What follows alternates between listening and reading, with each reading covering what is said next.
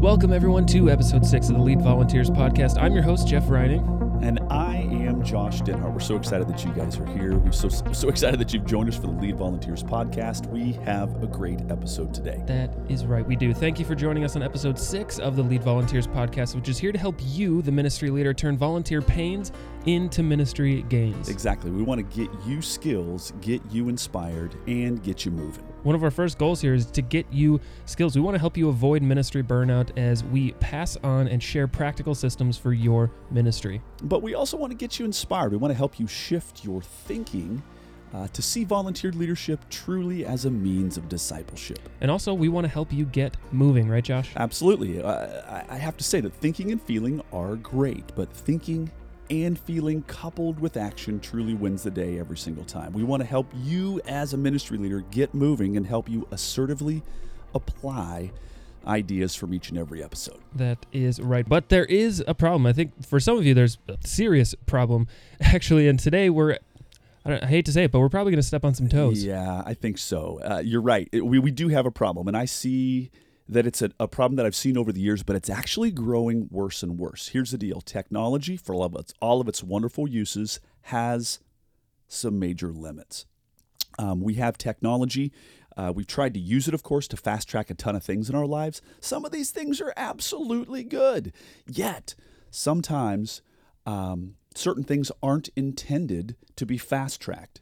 Let's be honest. The fast track can actually become a short circuit and cause a breakdown.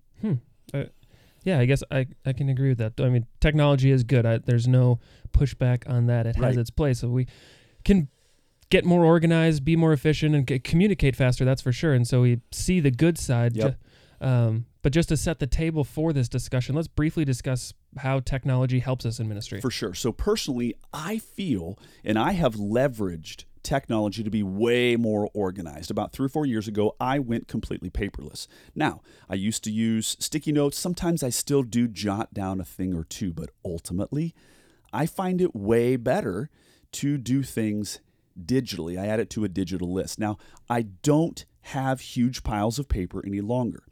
And I run stuff across like multiple devices, right? Gotcha. So that's interesting. Are there any areas where you still do use paper, or have you eliminated it altogether?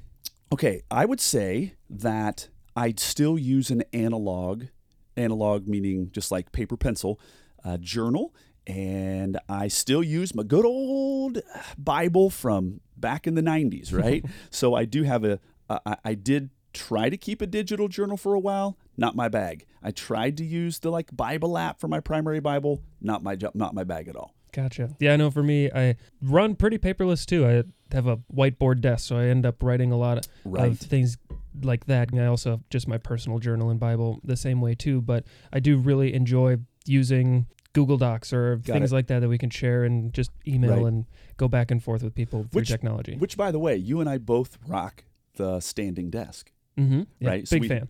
Big fan, me too. We both have this adjustable height desk. But yours is actually pretty cool. And it's been a while since I've been at your office. But you literally have a whiteboard embedded on your desktop. Yep, because I was a Post-it note user too. So I'd have 50 different Post-it notes in different colors, and I try to keep track of all of them, peel them off, crumple them up, and throw them behind me on the floor, and realize that's not the best thing to do. And so having the whiteboard, I can just literally erase it all. For all of our listeners out there, your desktop is actually a whiteboard surface. Now, I do have a question. Yeah. There's a lot of whiteboards that get that kind of really terrible, just the gross leftover. Not mine. No, it cleans up real nice. It looks brand new each time I wash it. It's a good thing. It is a good thing. I'm looking at my black one right now, which I really like. I'm kind of my style, right? It was this black top desk, but I kind of dig your deal. Okay, so we're back. Here's the deal, right? But I would say that, yes, we all are kind of transitioning toward digital, right? Not a big deal. Now, a way that ministry has been leveraged by technology for me is video.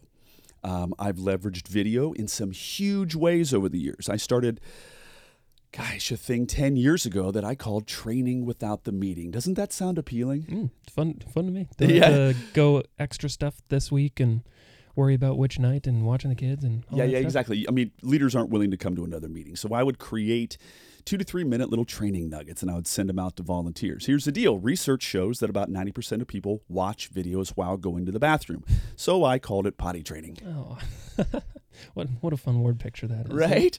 But seriously, technology has allowed me to have a voice of influence in leaders' lives and not force them to come to another meeting. So I was leveraging technology for good, right?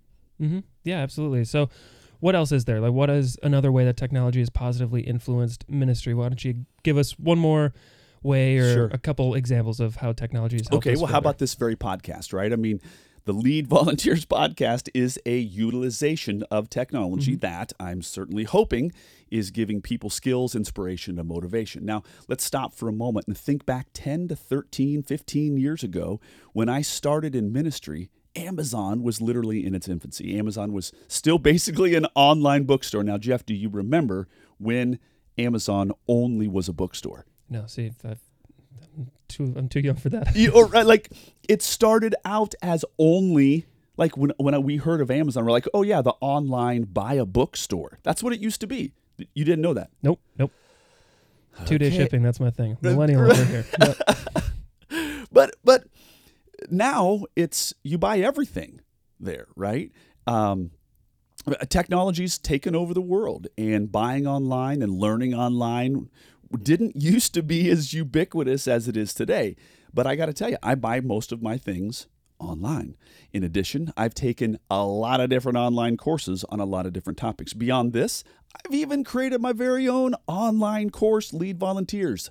Bottom line, times have changed. People needed to attend conferences years ago to hear keynote speakers, attend breakouts, and go to the resource center. Now, I firmly believe in attending national conferences. Without question, there's nothing that can replace that.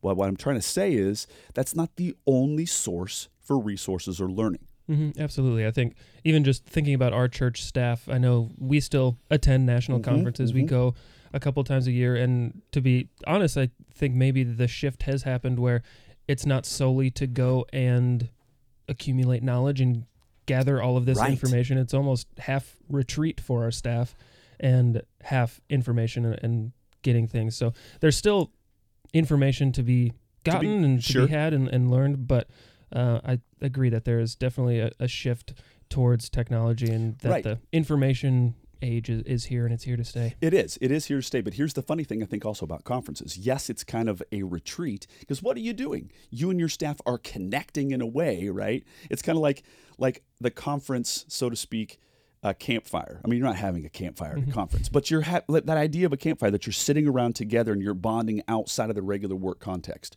That's a value that technology has a hard time replacing. In addition, you guys like integrating and having touch points with other ministry leaders around the country. You just about can't replace that digitally. Make sense? Yeah, absolutely. So it has its limits. I think we all get that. But long live the Lead Volunteers podcast, right? Long live leadvolunteers.com, because long live Facebook groups, right? Or Zoom meetings. Those have all opened up new doors. Absolutely. So technology, I know it can allow for greater levels of organization, easier and more palatable ways to train volunteers, and even creates more pathways for leaders to learn, agreed, but let's kind of transition into the dark side of technology. Dun, dun, dun. Exactly. Specifically, how it can negatively affect recruiting volunteers. So what is the bad side of technology when it comes to recruiting our ministry volunteers, or what is the bad side of technology in general for ministry? Okay, so I would say it's about tools, right? Technology is a tool. It's about tools, or really the misuse of tools. Now let's imagine that I was a carpenter. And I have a tool bag, right? And it would contain hammers, nails, saws, levels, tape measure, and all kinds of crazy stuff. All of these are tools. Now, let's look at the definition of the word tool. Here it is. A tool, quote, a device or implement, especially one held in the hand, used to carry out a particular function. Now, that definition says a device used to carry out a particular function. We need to remember that, the function of certain tools are only to be used for that function. So technology is a tool. The problem is the misuse of tools. Gotcha. So some tools, they're best used for certain tasks. Simple enough. Why don't you expand on that a little bit more? Yeah. Okay, so we've all heard it said that if you view every problem as a nail, you'll view every solution as a hammer. So that's simply a misuse of a tool. I mean, here's what I'm trying to say. Email and texts are tools. They are tools that work great for carrying out particular functions. But they're not to be used for each and every function. We live in a hyper digital world. I get it. Text and emails and Facebook messages have become, hear me out, here's the toe stepping part, they've become the default mode of communication for a lot of leaders. Now, those tools are, in my opinion, only intended to be performed and to perform certain functions, particular functions, and recruiting ain't one of them. Gotcha, exactly. So I'm following. Technology, it's a tool, just like a hammer or saw is a tool, but it'd be kind of stupid and completely ineffective to try to use a saw to drive in a nail, right? So tools are good, but each tool serves a purpose. Exactly. I like that. So are you saying that some of us are using good tools in less effective ways? Absolutely. That's kind of what I'm hearing? Yeah, for sure.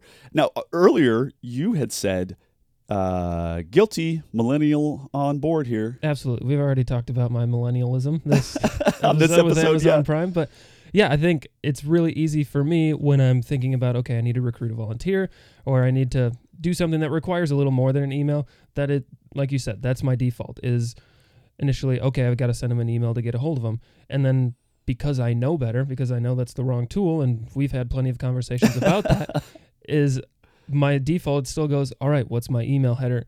Okay, Jeff, nope, stop right there. Give them a call or plan out the call to give them the call. Exactly. So texts are great, right? Emails are great. I use them every single day. I use them in big ways. I use them in small ways. But listen, you got to know their limits. And I know that they're effective at doing certain things, but they're ineffective at doing other things. Let me be very loud and clear on this. Texting and email will not get you where you want to go when it comes to recruiting. Ministry is a people business. We say it here on the Lead Volunteers podcast all the time. And recruiting is a part of ministry, and ministry is one of those extra special people-oriented skills. You gotta be people-oriented. Now listen, substituting text or email for voice-to-voice interactions is the carpentry equivalent of substituting a tape measure for a chainsaw, both of which are good tools.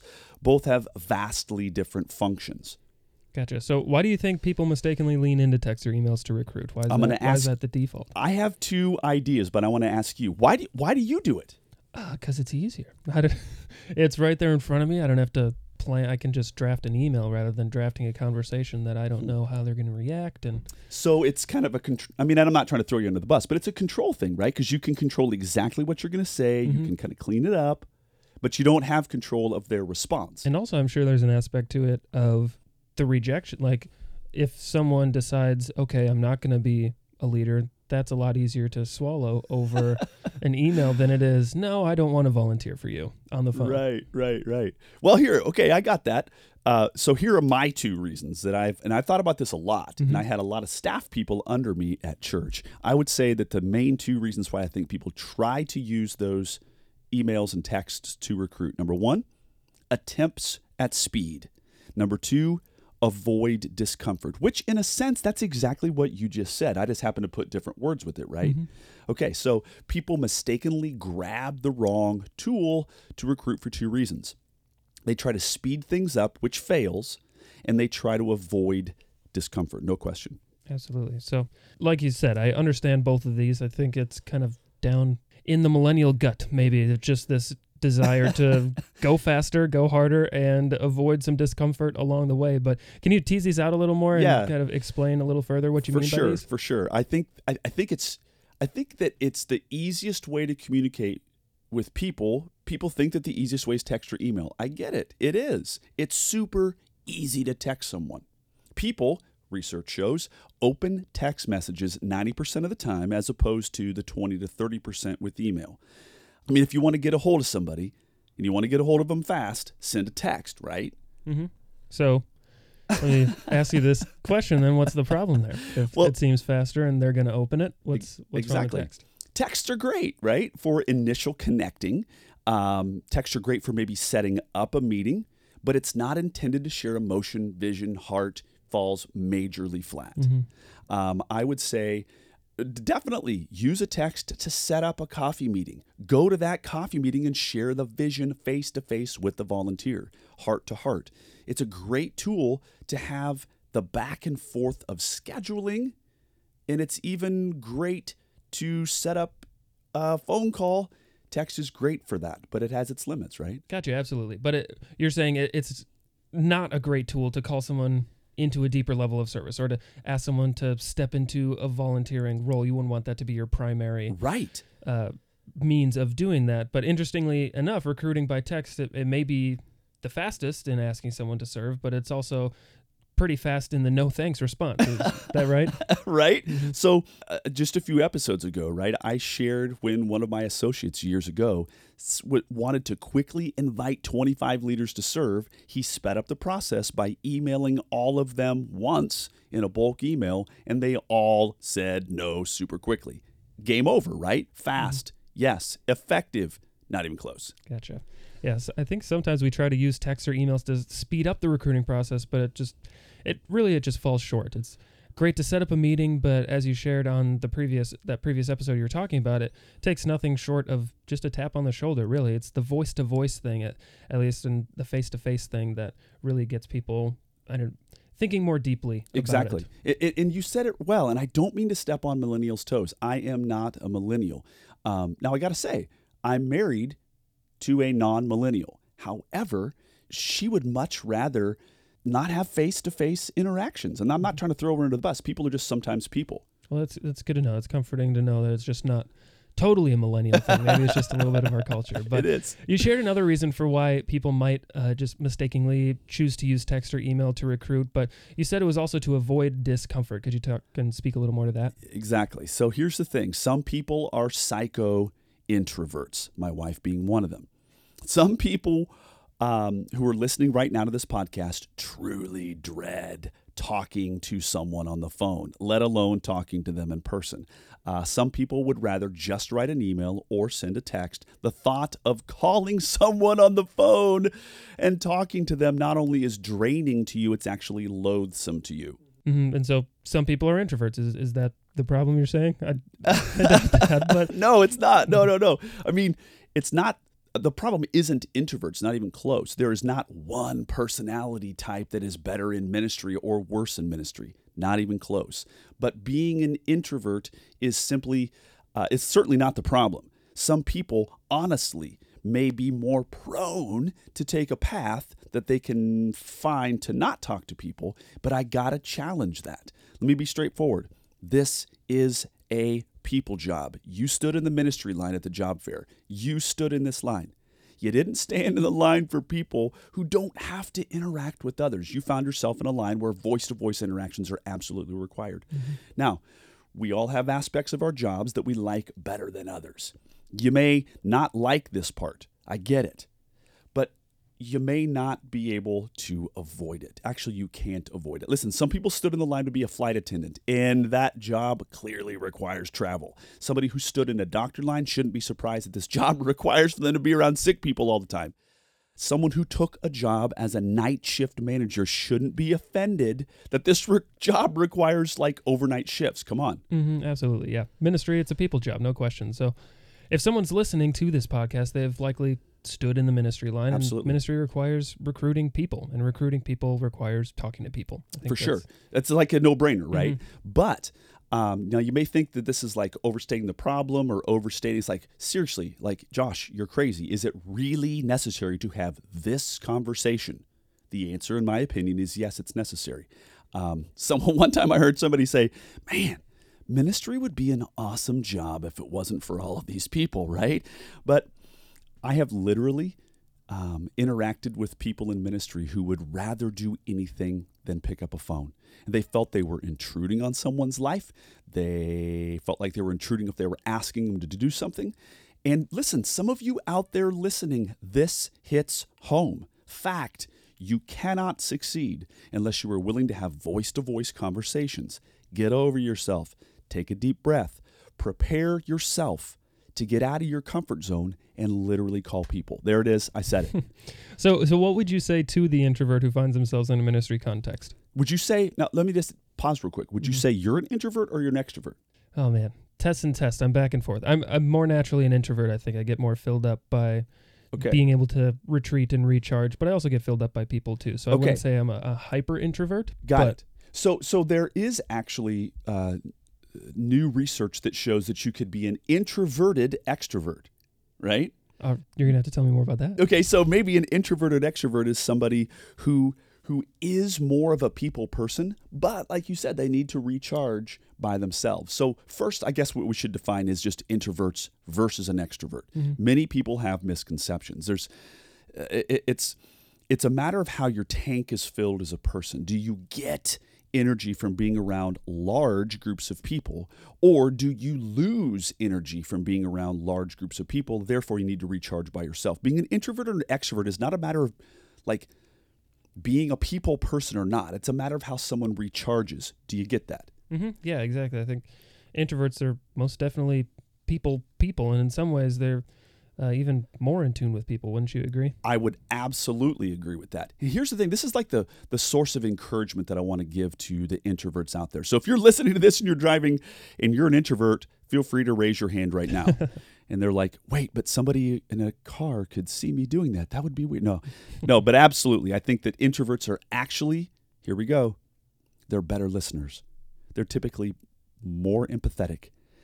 They thrive on one-on-one conversations. And so, in my opinion, introverts have a distinct advantage in ministry context. They do so well in one-on-one conversations. This is what is needed in recruiting. So, I have seen so many introverts not step into their own ministry superpower and hide behind text or email or Facebook, when actually that's their superpower, right? So for those in ministry who are introverted, man, celebrate that. You're better than the extrovert in one-on-one conversations, and that's probably what's necessary for recruiting. Absolutely. Well, that's good news.